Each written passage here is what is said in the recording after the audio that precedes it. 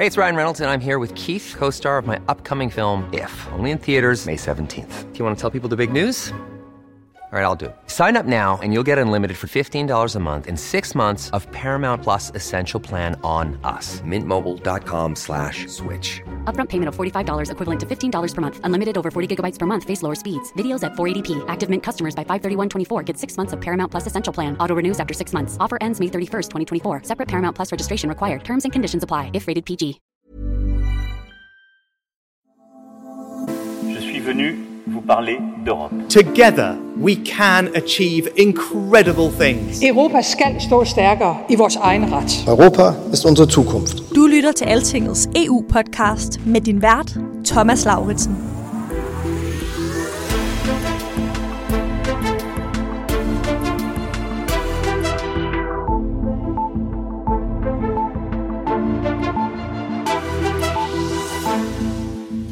I am in Kiev.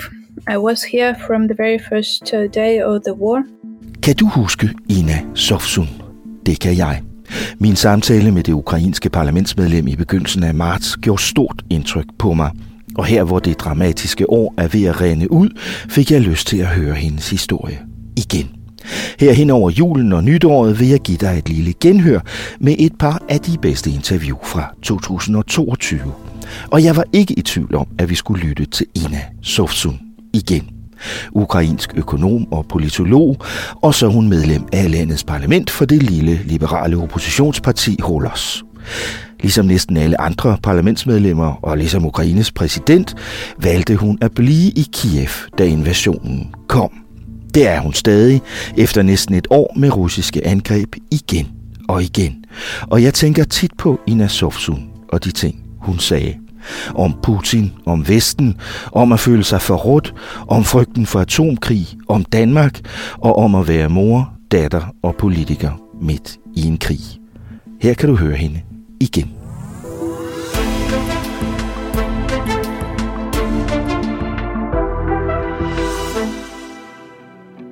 Altingets EU-podcast er sponsoreret af 3F, fordi Danmark fortjener fair journalistik om EU.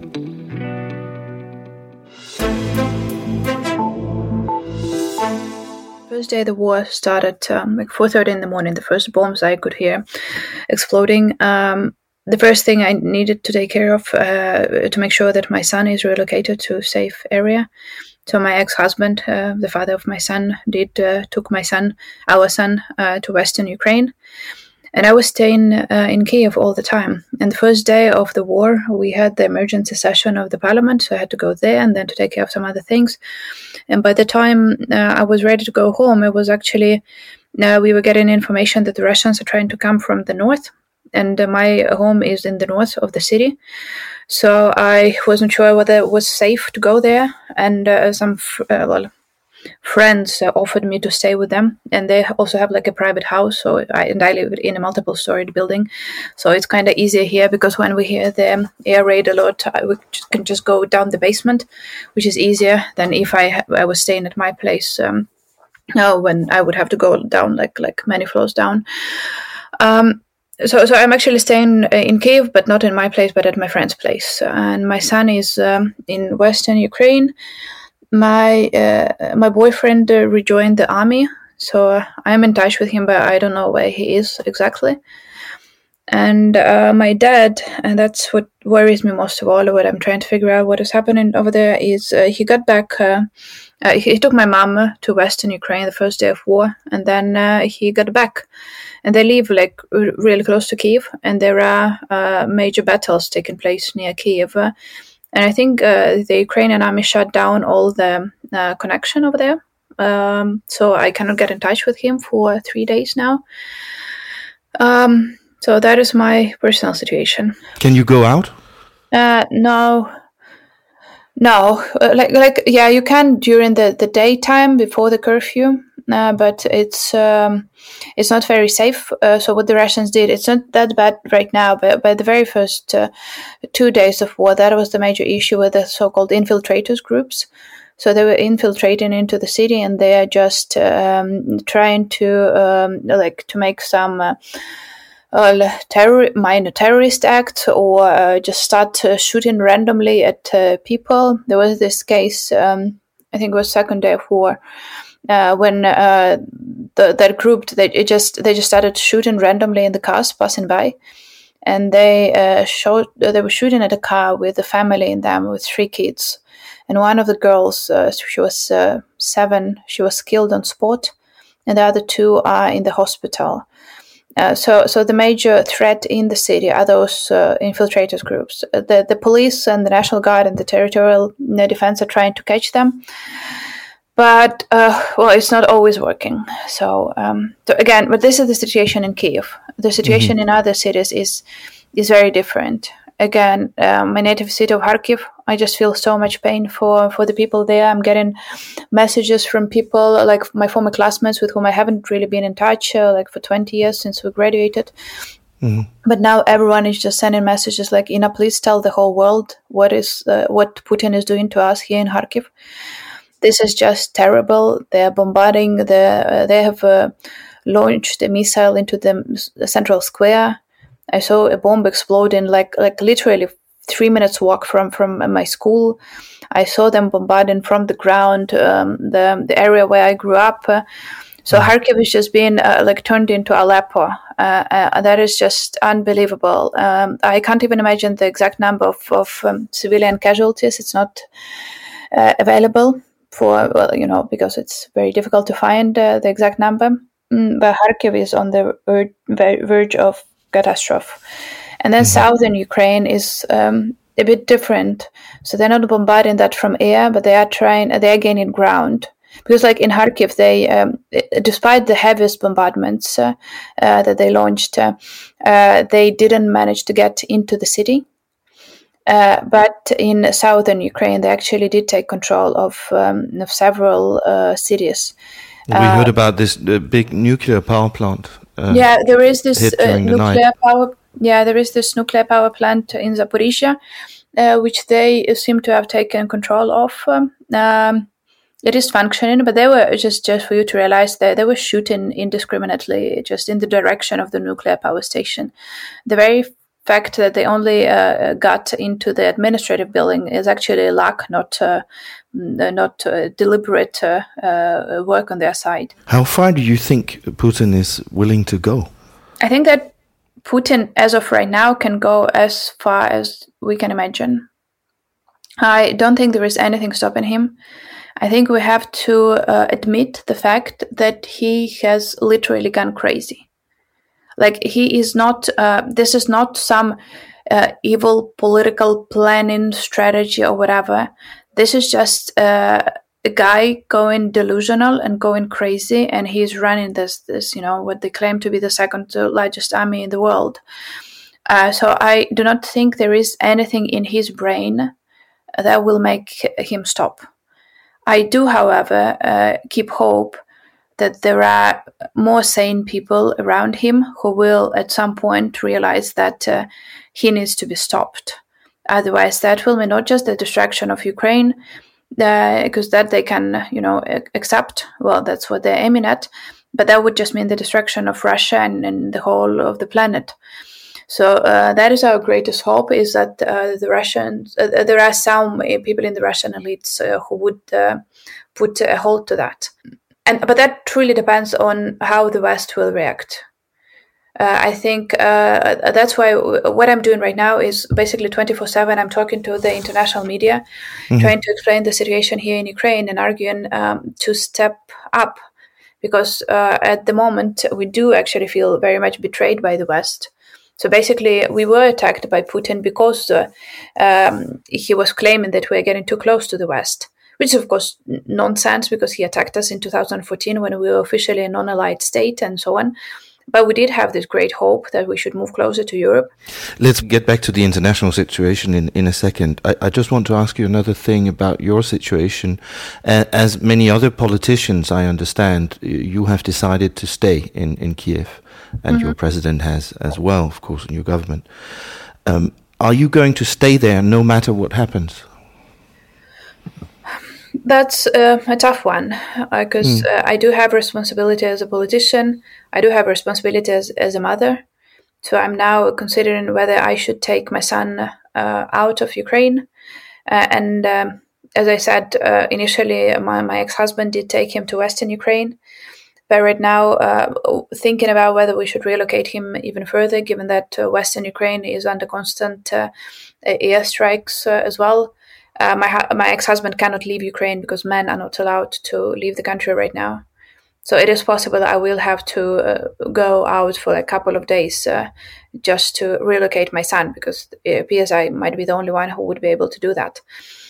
So that's my responsibility as a mother. But as a politician, yes, we are holding ground. We are here. We did have emergency session in the parliament yesterday just to show to the world that we are here. We are keeping the city. We are not leaving. Like the majority of MPs are still in Kyiv, and others who are not, they have left for their constituencies. You know, when I look at your life and career, you were born in the 80s. You were an academic. You were a politician. You were in government, etc. Did you ever imagine that you would be in a situation like this in your life? Never.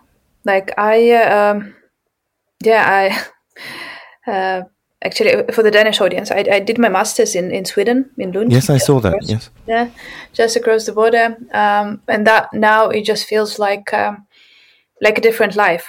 I mean, it is different life. I did my master's years ago. But I think even 2 weeks ago, if someone would tell me that I would have to split with my son, that I wouldn't be able to see my boyfriend, that I wouldn't know how to get in touch with my dad, then I just wouldn't believe that. I think we were all, I think no one could really believe that this would be happening. And it still feels like sometimes late in the evening when I finish, I'm done with all the interviews that I can, I think like maybe I will go to sleep and I will wake up and it will all turn out to be a bad dream. So it just feels so surreal, and we have to brace ourselves because we do realize it's most likely is going to be a long fight. It's not going to be over in a week. It's not going to be over in 2 weeks. So I think a couple of days before the war started, I was getting messages from the administrator in the university where I teach, because I still continue to teach, and she was saying like, Ina, can you please approve the schedule for the next semester for starting March? Well, apparently I'm not teaching in March, so now even. Myself as a political scientist, I can't imagine that. I couldn't predict that. Also, I teach a course, and that's will be the last comment. I teach a course on ethics and politics, and I think if we survive and if I go back to teaching, I will just have to remake all of it, because after what we have seen, I will have to reconsider so many things. Mm. If we look at the international situation and the reaction of Europe and the world, you've already said that you feel betrayed by that. For instance, the question of a no-fly zone you mentioned. Do you understand the people in other countries who say that yes, we would like to do something like that, but we're too afraid that it would provoke an all-out nuclear war with Russia? Well, I do understand that, but here is the situation from the Ukrainian side. In 1994, we gave up our nuclear weapon. We were a nuclear weapon state after the Soviet Union. We did have the nuclear weapon, and we voluntarily gave that up in exchange for security assurances on the Western side. The United States, the United Kingdom, we were all provided with assurances that in case we are in danger, we should be protected. And right now, that's exactly why it feels like betrayal, because we did have those promises, those assurances in writing in exchange for our nuclear weapon. So now we are thinking like we probably shouldn't have given up our nuclear weapon, because if we hadn't, that would not be an option. That then Putin wouldn't be bombarding our cities. So now, yes, we do feel betrayed precisely because we were given assurances in writing, in official documents by the West. I do understand the argument that the nuclear option is always there. Well, I do believe, again, we have to understand at this point, we do have a delusional guy over there in Kremlin, or he's not in the Kremlin right now. He's hiding somewhere in the bunker in the middle of nowhere in Russia. And he doesn't need the West to do anything.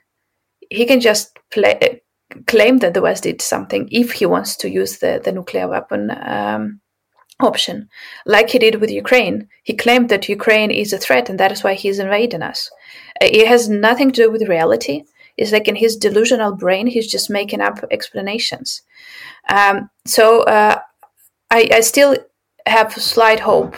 Not slight, but actually, that's a fact-based hope that probably there are some people in his surroundings who wouldn't allow for that to happen. So I do think that the level of the threat is overestimated, and that's why we're asking for no-fly zone, just because, like, in keeping this most terrible option open, we are failing to protect lives of thousands of civilians right now.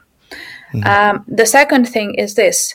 Let's imagine Putin does the worst. He completely devastates my country, and he is like completely kills everyone here, and he takes control over Ukraine. Would he stop there? Because that is the biggest question, and I think everyone again has to admit that he wouldn't stop. He already did say that he doesn't like Poland and Hungary in NATO. He doesn't like the Baltic states in NATO. He has issues with Finland and Sweden neutrality. You must have read that statement by the Swedish Minister of Defense a couple of days ago with Russian jets flying over the Swedish territory. Mm-hmm. Would the West step up then? Because I believe then, yes, the West would step up then if Putin would do something to Finland, right? So if the West would be willing to step up then why not to step in earlier when with an attempt to save millions of lives here in Ukraine? Mm-hmm. So I do hear this argument, but I'm not willing to accept that, because right now this just sounds like an excuse, and it's a bad one, because it's not really. Like if you proceed with this logic, you can see how that we just end up with the same, with the West getting involved. It's just a matter of time and casualties. Let me ask you at the end here, what do you think people in Denmark could do to help you in the Ukraine, and what would be your message to people in Denmark? I mean, you, as you said, you know Scandinavia. You've lived there and studied there. Yeah, I do, and love Scandinavia, and I do think that Scandinavia has been very supportive of Ukraine. Both Denmark and Sweden, we were seen probably one of our best friends. Well, again, please do support those full-scale sanctions. Please do ask your governments to do that. For the time being, I'm asking to support the Ukrainian refugees who are fleeing Ukraine. We got reports about 1 million people already fled. Those are mainly like women with children. Mm-hmm. So any humanitarian aid is extremely needed. What do you think is the most important thing about this that people in Denmark should understand now? I think people of Denmark should grasp should understand that Putin is a threat to the whole world right now. Like, he is attacking Ukraine. But he is actually attacking us because we chose to be a democratic state. We are a messy democratic state. I'm representing opposition. I'm not I do have so many issues with how Ukrainian state is functioning, but it is, after all, a democracy. We do select our rulers. We do select our parliament in open and free elections. Again, I do have so many issues with how Ukrainian democracy is functioning, but it is a democracy. And it is the very idea of democracy and respect for basic human rights and dignity that Putin is attacking. That is what he sees as a threat. So any democratic state cannot just pretend that it's not about them. It is about every single state that does believe in democracy and human rights and respect for human dignity. When Putin is claiming that he attacked Ukraine because we wanted to get into NATO, that is just a lie, like everything he is saying. Because he did attack us again in 2014 when we were a neutral state. He did grasp part of our territory. And I'm sorry, but he didn't get the reaction that we wanted from the West for doing that. That is why he is doing right now what he is doing, because he didn't get a full trade embargo after he annexed Crimea, because everyone was just expecting that, we need the Russian gas. Well, you got the Russian gas. We have bombs falling on our heads right now. So had the West reacted in a proper time after 2014 and just exclude Russia from anything possible in 2014 simply for annexing Crimea, I'm sure that what is happening in Kharkiv right now, what is happening in the cities around Kyiv right now, and in towns and villages wouldn't be happening. So it's really now up for the West to say if they will accept what is happening to Ukraine right now, or if they will allow for Putin to proceed further. Tak til Inna Sovsun, parlamentariker, akademiker, mor og borger i Ukraines hovedstad Kiev. Genudsendelsen af det her interview slutter her. Jeg talte med hende fredag den 4. marts, altså cirka en uge efter, at den russiske invasion begyndte. Lige siden har ukrainerne som bekendt fortsat en noget nær ufattelig kamp mod Ruslands forsøg på at knuse landet. Præsident Zelensky har optrådt på videoforbindelse til det ene topmøde efter det andet i EU og NATO. Og Europa har givet støtte for milliarder, både i form af våben og penge. Men det er stadig meget svært at se en vej ud af den her krig. Og Inna Sovsun, jeg har ikke talt med hende siden den dag. Jeg kan se på hendes Twitter-konto, at hun er blevet genforenet med sin søn i Kiev. Ellers ved jeg ikke noget andet, end at hun i hvert fald ikke har givet op. Det skal være mit nytårsforsæt at tale med hende igen i 2023. Tak fordi du lyttede med. Mit navn er Thomas Lauritsen, og det var Magnus Bøgelund, der redigerede. I næste uge kommer der et lille genhør mere fra året, der gik. Denne gang om en af de store europapolitiske historier hjemme i Danmark, som 2022 jo også bød på. Tak for i dag. Godt nytår. Lyt med igen næste uge, lige her, hvor Altinget taler om Europa.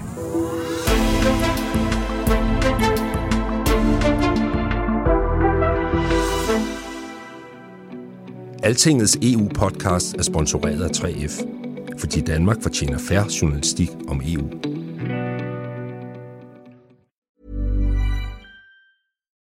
When you need mealtime inspiration, it's worth shopping Kroger, where you'll find over 30,000 mouth-watering choices that excite your inner foodie. And no matter what tasty choice you make, you'll enjoy our everyday low prices, plus extra ways to save, like digital coupons worth over $600 each week. You can also save up to $1 off per gallon at the pump with fuel points. More savings and more inspiring flavors make shopping Kroger worth it every time. Kroger, fresh for everyone. Fuel restrictions apply.